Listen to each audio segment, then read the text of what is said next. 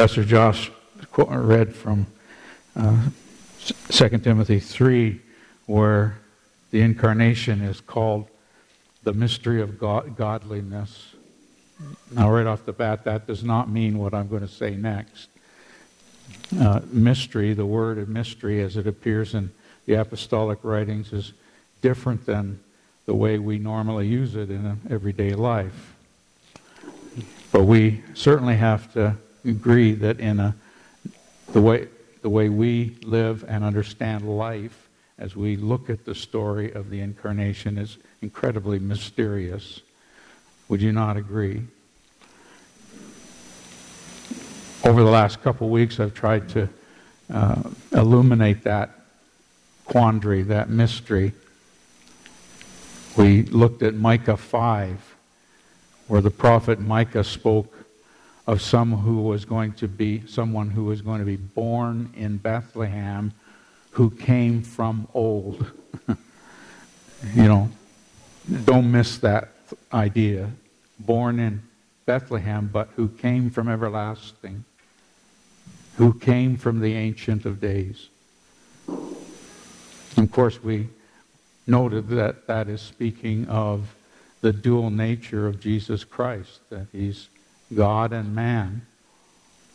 Matthew did the same thing when we looked at Matthew's account last week, where he spoke of the fact that Jesus Christ was conceived by the Holy Spirit, giving him his full and complete deity, but he was born of a virgin, that he might be fully man, fully God, fully man in the same person.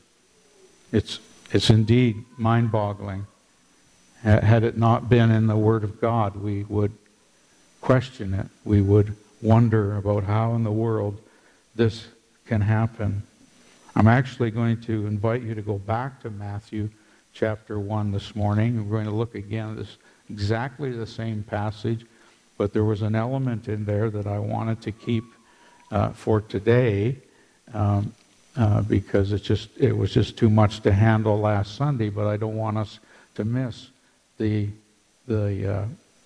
point that Matthew is making. So if you would turn in your Bibles to Matthew chapter 1.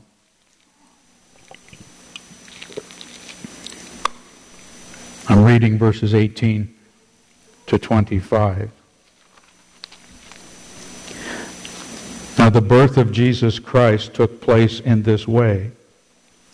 When his mother Mary had been betrothed to Joseph, before they came together, she was found to be with child from the Holy Spirit. And her husband Joseph, being a just man and unwilling to put her to shame, resolved to divorce her quietly.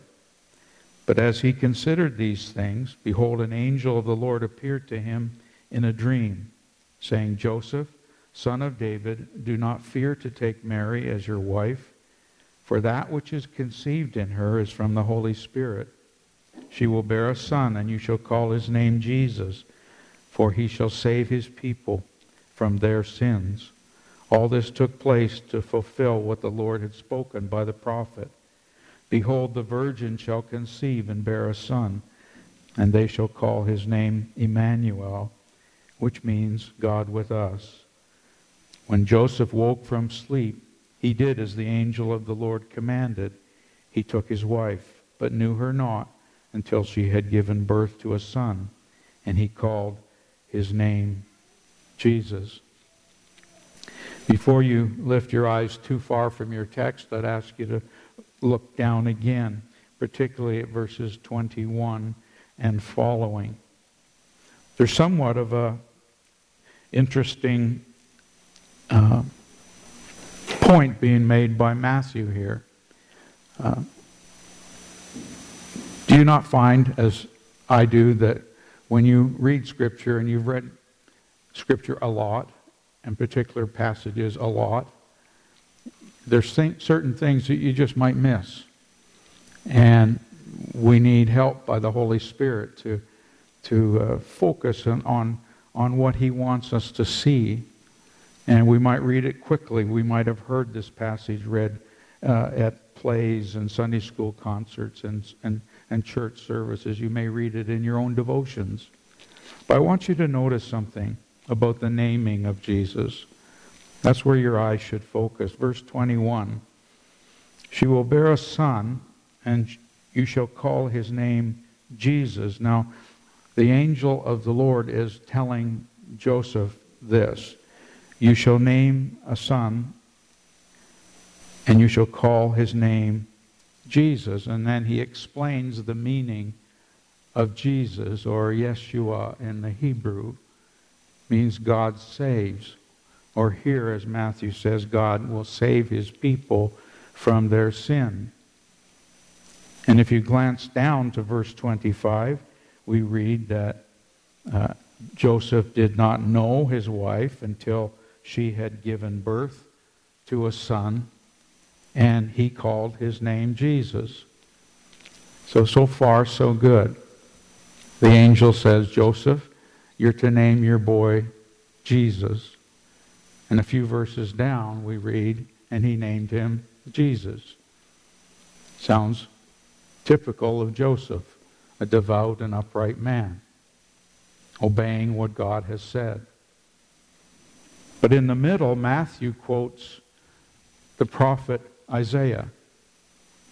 And the prophet Isaiah, from hundreds of years before, is quoted as saying, Behold, the virgin shall conceive and bear a son, and they shall call his name Emmanuel. My first question when I saw that, I said, who's going to call Jesus Emmanuel? His parents were said to call him Jesus. And as I go back into Isaiah chapter 7, verse 14, it seems very explicit that the parents are to call his name Emmanuel.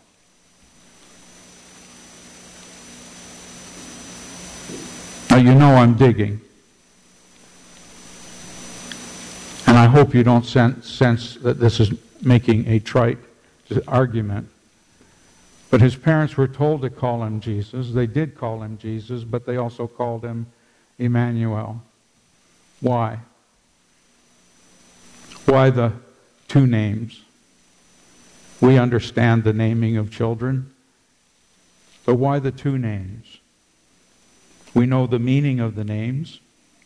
Jesus, Savior. He will save his people from their sin.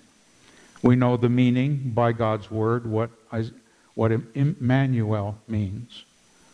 Emmanuel means God with us. So, what drew my attention to this passage was why the two names, and what is the relationship between the two names? Why the two names, and what is the relationship between the two names? My fear, as I say that this morning, is that some of you will think that this is kind of a very heady, philosophical message, and you can just get back to thinking about the basics of Christmas. And I warn you about that. I don't have no intention of being heady and philosophical. I think you're going to find that this becomes very real. This is so real, you're going to touch it. You're going to taste it. You're not going to know exactly what I'm talking about. It sounds like I'm starting at sort of some point an academic might start at, but it's not at all where I'm at. So hang in there with me and set that critique aside. The thing that we're asking of the text of Scripture is, what is the relationship between the two names, Jesus and Emmanuel? It could be that the name Jesus points to what Jesus did, and the name Emmanuel points to what that looks like in the end. It could mean that Jesus fulfills the old covenant demands. And Emmanuel, the name, fulfills the new covenant expectations. It's still kind of up here for you, isn't it? That's okay. Let the plane fly. It's got lots of gas.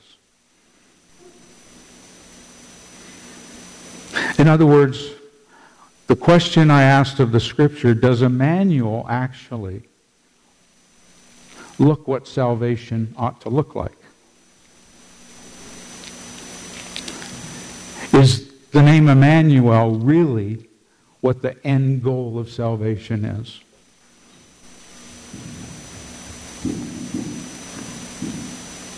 I put a paragraph in my notes that I'd like Donna to put up on the slide, and this would be a way. It's a long paragraph, several sentences, and I think it's easier for you to see it as I read it. But this is what I believe the Scriptures to teach, that within the context of the Old Testament, repeatedly God promises to be present with His people to bless them and to keep them. Repeatedly in the Old Testament. All types of symbols of the Old Covenant were intended to point us towards the fulfillment of those promises, which is the New Covenant. To fulfill the demands of the old, a Savior had to be born as a man to pay the just penalty for sin.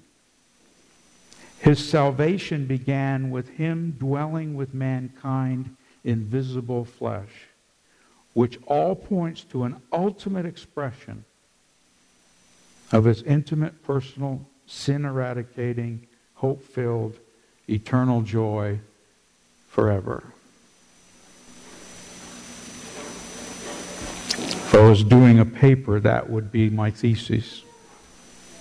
That these names have a relationship. Jesus fulfilled the demands of the law in the Old Covenant by dying for His people. And His name, Emmanuel, points us to a greater fulfillment of God with us, which goes beyond words' description in its beauty and its glory.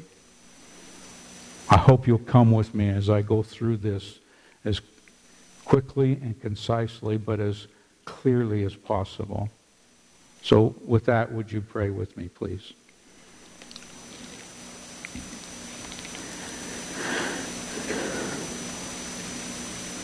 Help us, Father, by your Holy Spirit, to clearly see the relationship between your Son's name, Jesus, and His name, Emmanuel. For in that relationship, we will find possibly the most encouraging promise that you have given to us in your word. So I pray that your truth won't get lost in my inabilities and my weakness to really say this the way it should be said. And I hope that your truth won't get lost in our weakness to comprehend the deep things of God. So both preacher and people need help now, Lord. So come, Holy Spirit, and give help and illumination. And I pray this for Jesus' sake and our ultimate good. Amen.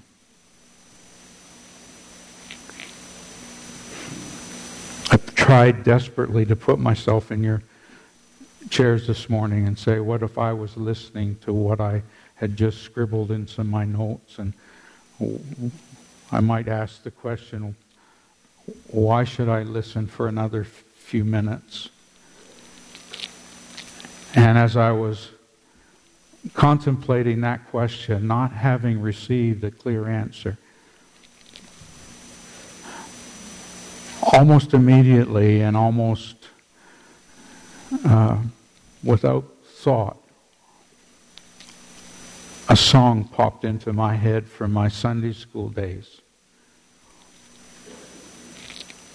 And I'll spare you the pain of me singing it.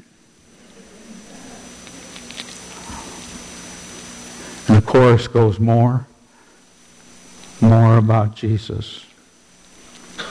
More about Jesus. More of His saving fullness see. More of His love who died for me. And that clearly has become my goal. That you would leave here having more understanding of Jesus who died for you and loves you, and the tremendous plan that He has for those whom He died for. And that is all found, I believe, in the relationship of the two names, Jesus and Emmanuel. I'm going to look first at the person and the meaning of Emmanuel. We know what the Scripture says, but I want us to see it in its context in a deeper way. And then I'm going to look, secondly, at the signs of Emmanuel that appear. And I'm not going to go through the whole Scripture, and also to where it's pointing to us today. So first of all, let's look at the person and the meaning of Emmanuel. You might want to flip back to Isaiah 7:14 and just see it before your eyes. This is what Matthew quotes. When we have a quote in the New Testament, it's always wise to go back to the Old and get the context.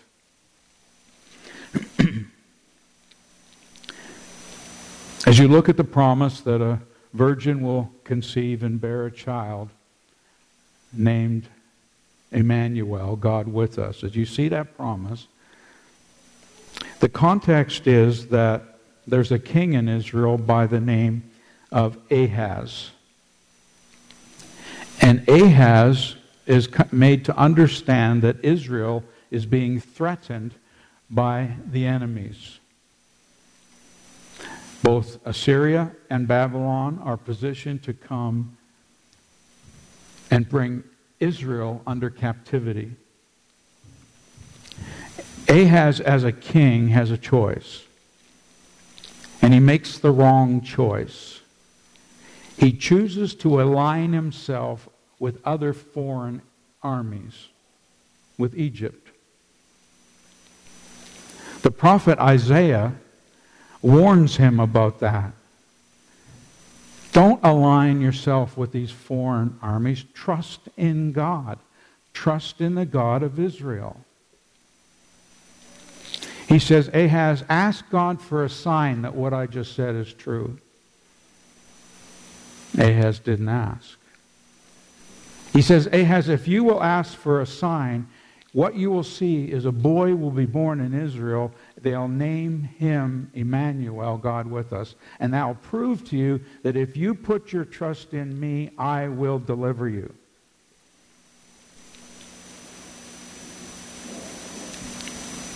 The story doesn't end well. But I want you to see something about the name Emmanuel from its original context. The word Emmanuel only appears 3 times in the Bible. And this is the first time. Isaiah was communicating to Ahaz and the nation of Israel, and this is an important thought, that the deliverance of God and the presence of God share the same reality.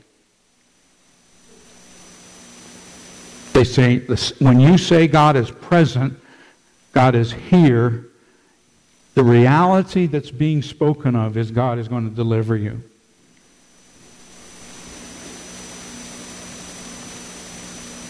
Matthew picks this up and applies this to Jesus. And says, His name will be called Emmanuel, God with us. But by joining the name Jesus and Emmanuel together, you now see what it means. Is the presence of God means deliverance from sin.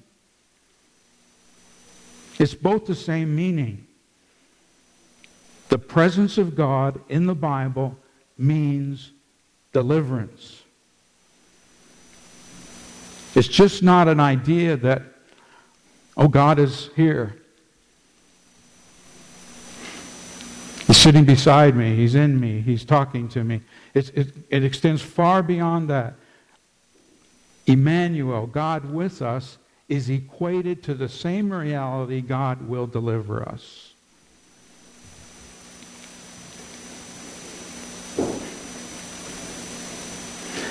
This type of prophecy is hard for us to understand because it's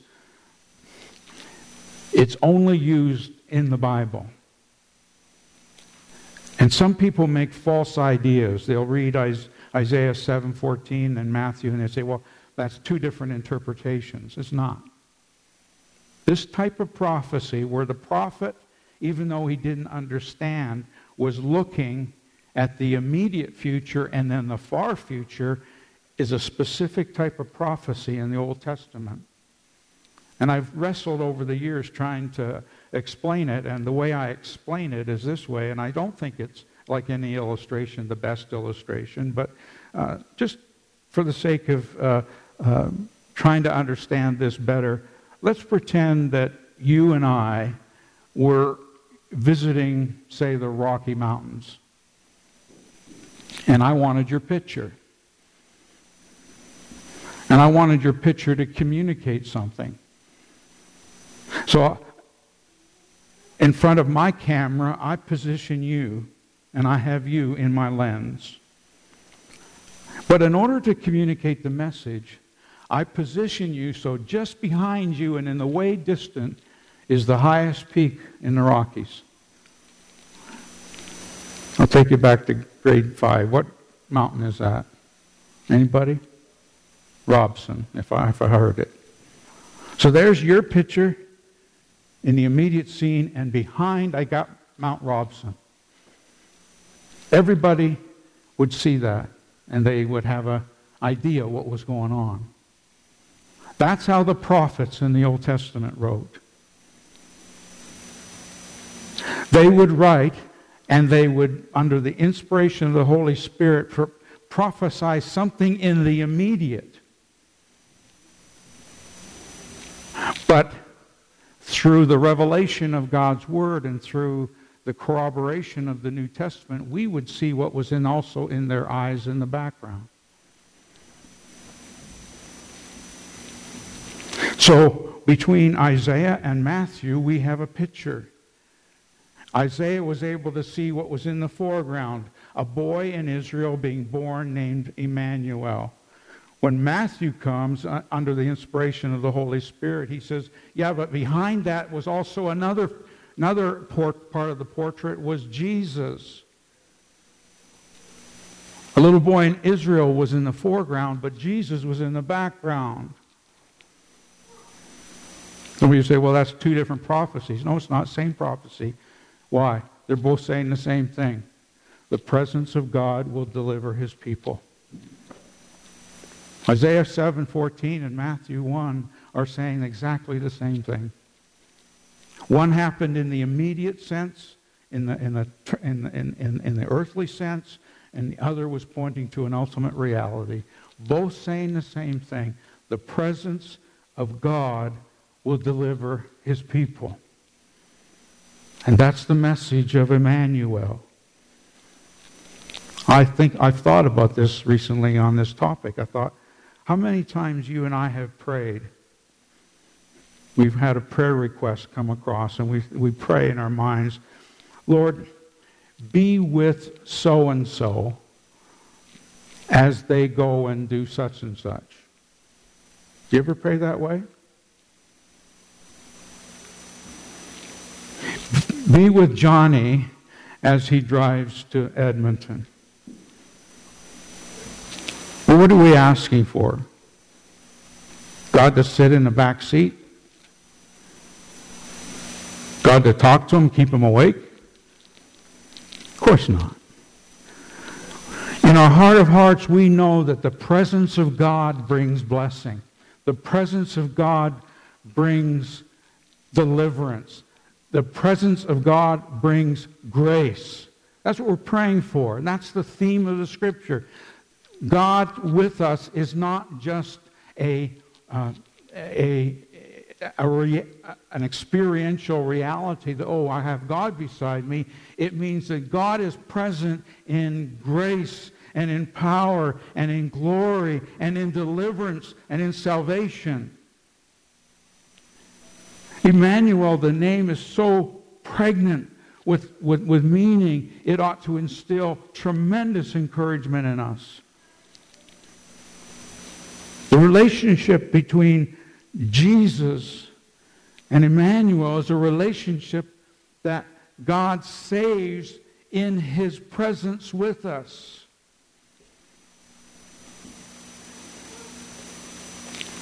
We sing it in our Christmas carols, and we don't even think about it, or at least we haven't. We will from now on. O come, O come, O come, Emmanuel, ransom captive Israel. The writer of the hymn understands that it's the presence of God that brings deliverance. Thus the names Jesus and Emmanuel have a significant relationship that Matthew doesn't avoid. Where do we see this concept? Now, I'm only going to cover, 3 or 4 in the Bible. This idea of God present with His people bringing deliverance extends through the whole Bible, and it points to an eschatological future that is so encouraging for us. But think with me in your minds, you probably don't have to turn there, to Genesis 3 verse 8, where we read that after Adam and Eve sinned, it says, God was walking in the cool of the day, and He called out, Adam, where are you? Adam, where are you? We're hiding. We found out we were naked. Who told you you were naked? What is being portrayed there is the opposite of a circumstance that was occurring and stopped occurring.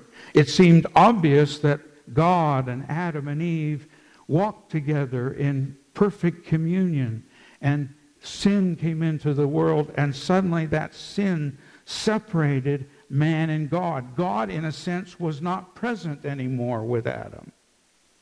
In fact, to emphasize it, he was banished from the garden, as we all are, banished from God's presence. God was no longer with him. And God called Abraham and raised up a people. He called them Israel, to the glory of God. And He said to them, He wanted them to build a tabernacle. And what was the purpose? Turn back to Exodus 25. We have time to do this. Exodus 25, verse 8.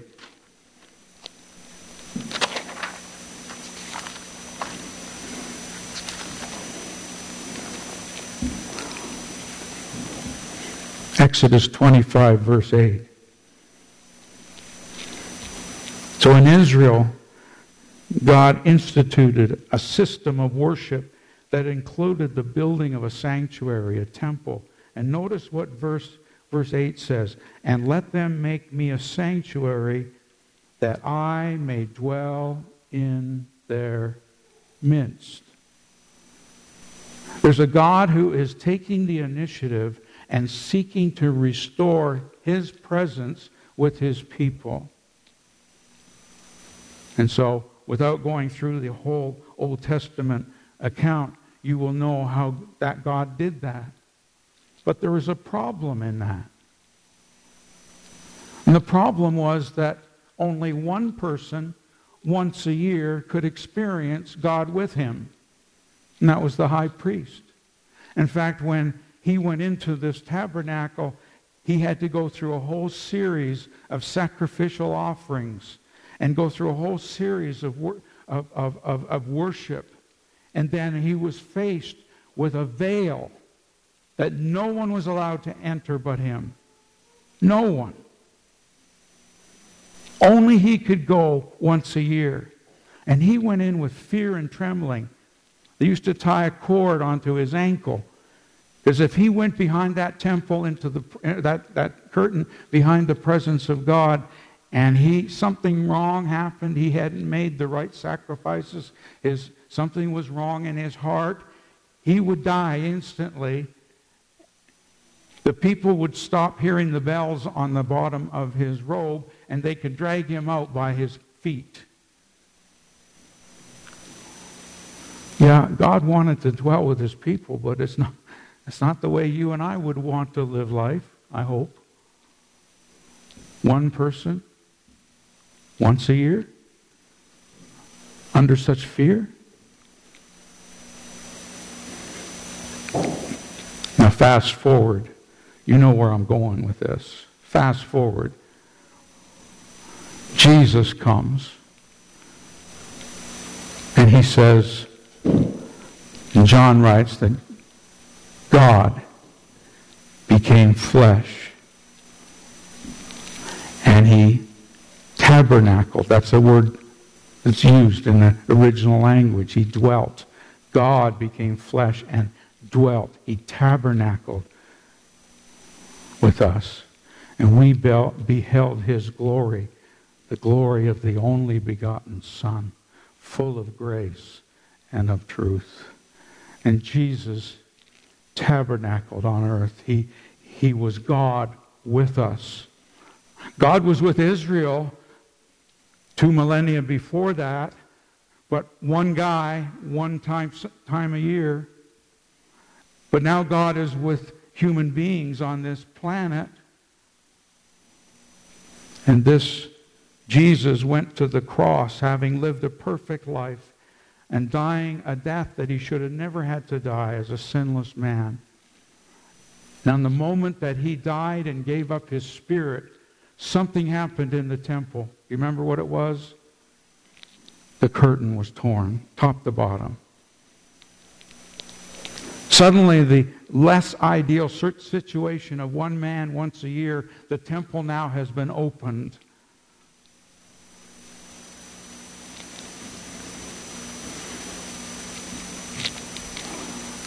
But it's still not perfect. It's still not perfect. So Christ ascends back to heaven. And he says, there's something better going to happen than this. I'm going to ask the Father to send the Holy Spirit. And he will live in you. John 14, forever. I'm going to do something better.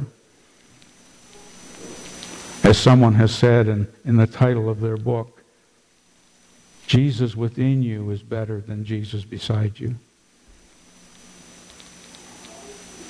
So we have this evolution, if you would, and I use the word carefully, this evolving of this idea, God with us in a tabernacle, one person, one time a year.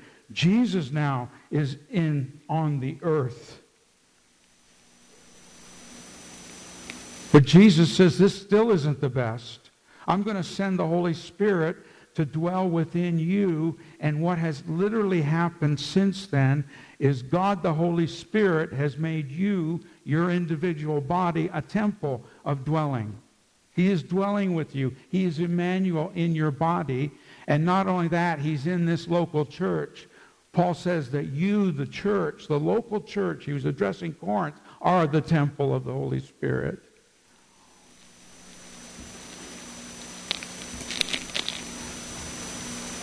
And yet, with an old singer from the 60s, my mind goes, is that all there is? I mean, this is great. God with me is great. God with you is great. But if I could take the time, I would list 100 things this morning why it isn't great. And partly and mostly it's because I still have sin. There are times I don't commune with God in intimacy. There are times that I know there's more to come.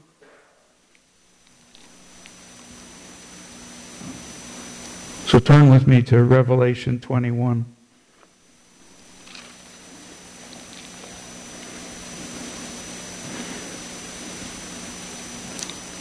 Revelation 21.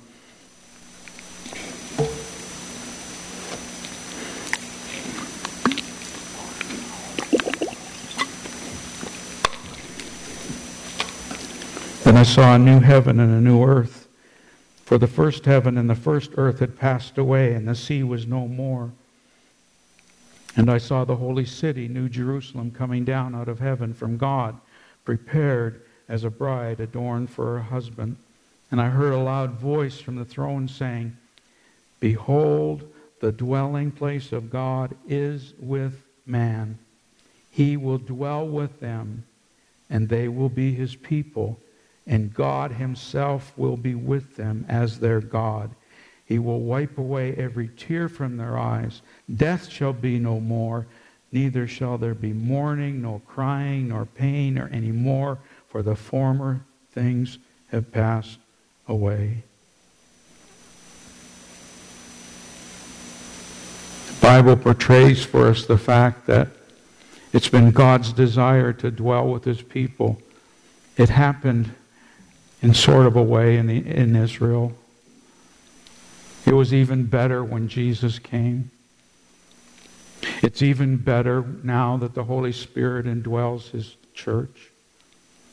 But, oh beloved, there is an Emmanuel coming, an Emmanuel experience coming that defies all that.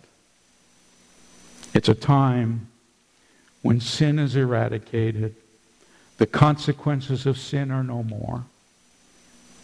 Everything is perfect, and God is with his people. In other words, the role of Jesus to save his people will be finally seen in its completeness when God is with his people in perfection forever. Notice the language. Notice the language of John as he writes, Behold, the dwelling place of God is with man. He will dwell with them, and they will be his people. And God himself will be with them as their God. Christian, this is covenantal language. This is the fulfillment of the new covenant in reality. This is what we talk about every time we have communion, the new covenant supper. This is what's been promised all through the Bible. 40 times at least in the Bible, we have this anticipated promise that through the death, burial, and resurrection of Jesus Christ, He will pay God's demands for you and I to be included in a new relationship called the New Covenant. But what I'm sharing with you this morning is to take that thought, the New Covenant, one step further. It's all summed up in its completeness if you understand that the New Covenant in its ultimate sense is God dwelling with His people. It's Emmanuel being experienced without sin, without the problem of the flesh, without the problem of any kind of inhibition. It's God's people dwelling with God in a place that the hymn writers used to call Emmanuel's land. That's the New Covenant. That's the ultimate fulfillment of the new relationship. So when Matthew wrote that they shall call His name Jesus, in obedience to the prophet who said they'll call His name Emmanuel, do you understand why he was relating the two ideas together? That it took the salvation provided by God Himself in order to gain for His people an experience of God with us forever and ever. The reality of the new covenant. The reality of the new covenant and all its promises were paid for not by you and not by me. We did nothing. The only thing we ever contributed to the promises of the new covenant is our own sin that needed salvation. But God, in His sovereign grace and mercy, sent His Son, Jesus Christ, to die for our sins so that the promises of the new covenant, which can be summed up in one word, I will be your God, you will be my people, Emmanuel, God with us. The promises of the new covenant could be ours. And do you know that we say that every time we have communion? Think of what we say. This cup is the new covenant in my blood. It took a Savior to shed His blood in order for us to receive the promises of the new covenant. So what's the relationship between Jesus and the name Emmanuel?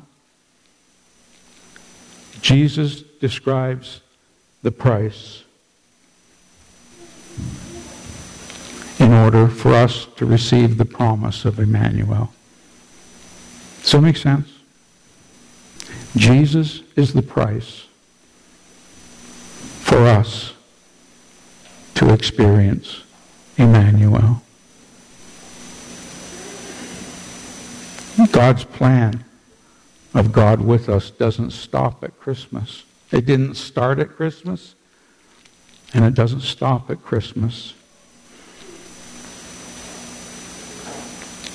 We could say with all certainty as we enter into this Christmas week, the best is yet to come. The best is yet to come. So that's my first point of application. Let's be careful in our celebration, in our rightful celebration of Christmas. Let's be careful not to portray this as the end. Christmas is only the beginning. The best is yet to come. That means that if I brought my camera to your home and took a picture of your activities, forgetting COVID rules right now, you're all gathered together. There's the tree over here. You're all gathered together around the tree. You're laughing and enjoying each other. The air in the room is just warm with love and affection.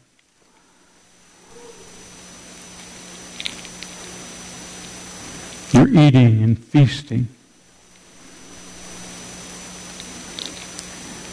Your times together seem like they'll never end. In my camera, I hope that's the foreground of the picture. I hope that those who have eyes to see and hearts to believe will see that there's a picture in the background, a Mount Robson picture of God's people gathered together around the throne, feasting at the marriage supper of the Lamb, enjoying the fellowship, casting crowns before the Savior, and worshiping Him. My challenge is, will that be in my home? And will it be in yours?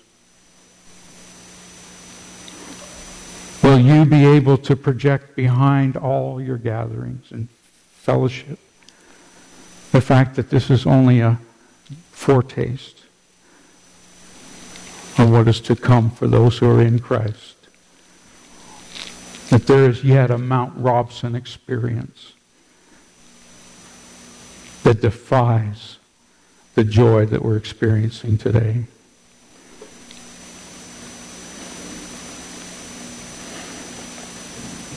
As you gather on Christmas Day, may you be able to say to your families and to your loved ones, to your spouses, the best is yet to come. Would you join me as we pray?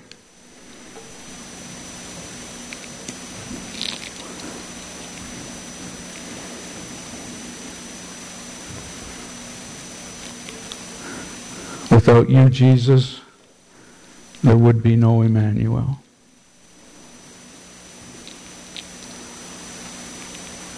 Had you not come to live the life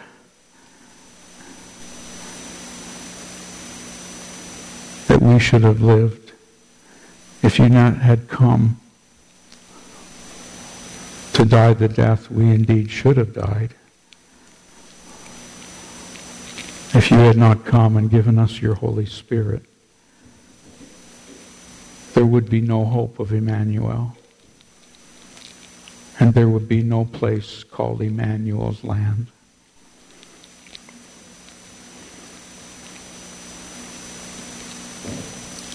Lord, we don't want to show contempt for the wonders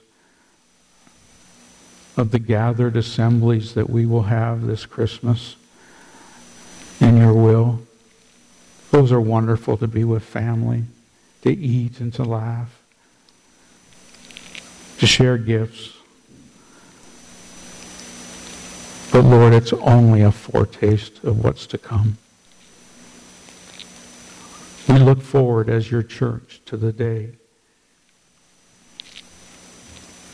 when your temple will come and dwell on this earth, where you will make all things new, and you will dwell with us, and we will dwell with you. And no more sin, no more wickedness, no more sorrow, no more loss, no more pain. The former things will have passed away, and you make all things new. With the aid of your Holy Spirit, I pray that you would enable us to keep those thoughts in our minds, that we would set our love and affection on those things where you are. And may you receive the glory. And we need your good. We desperately need your good. For we ask this in Jesus' name. Amen.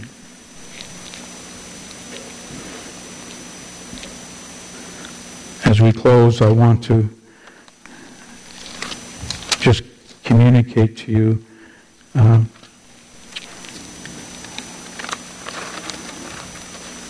I can't find the verse, but I know it by heart. So stand up, and may this be God's blessing upon you as you're dismissed.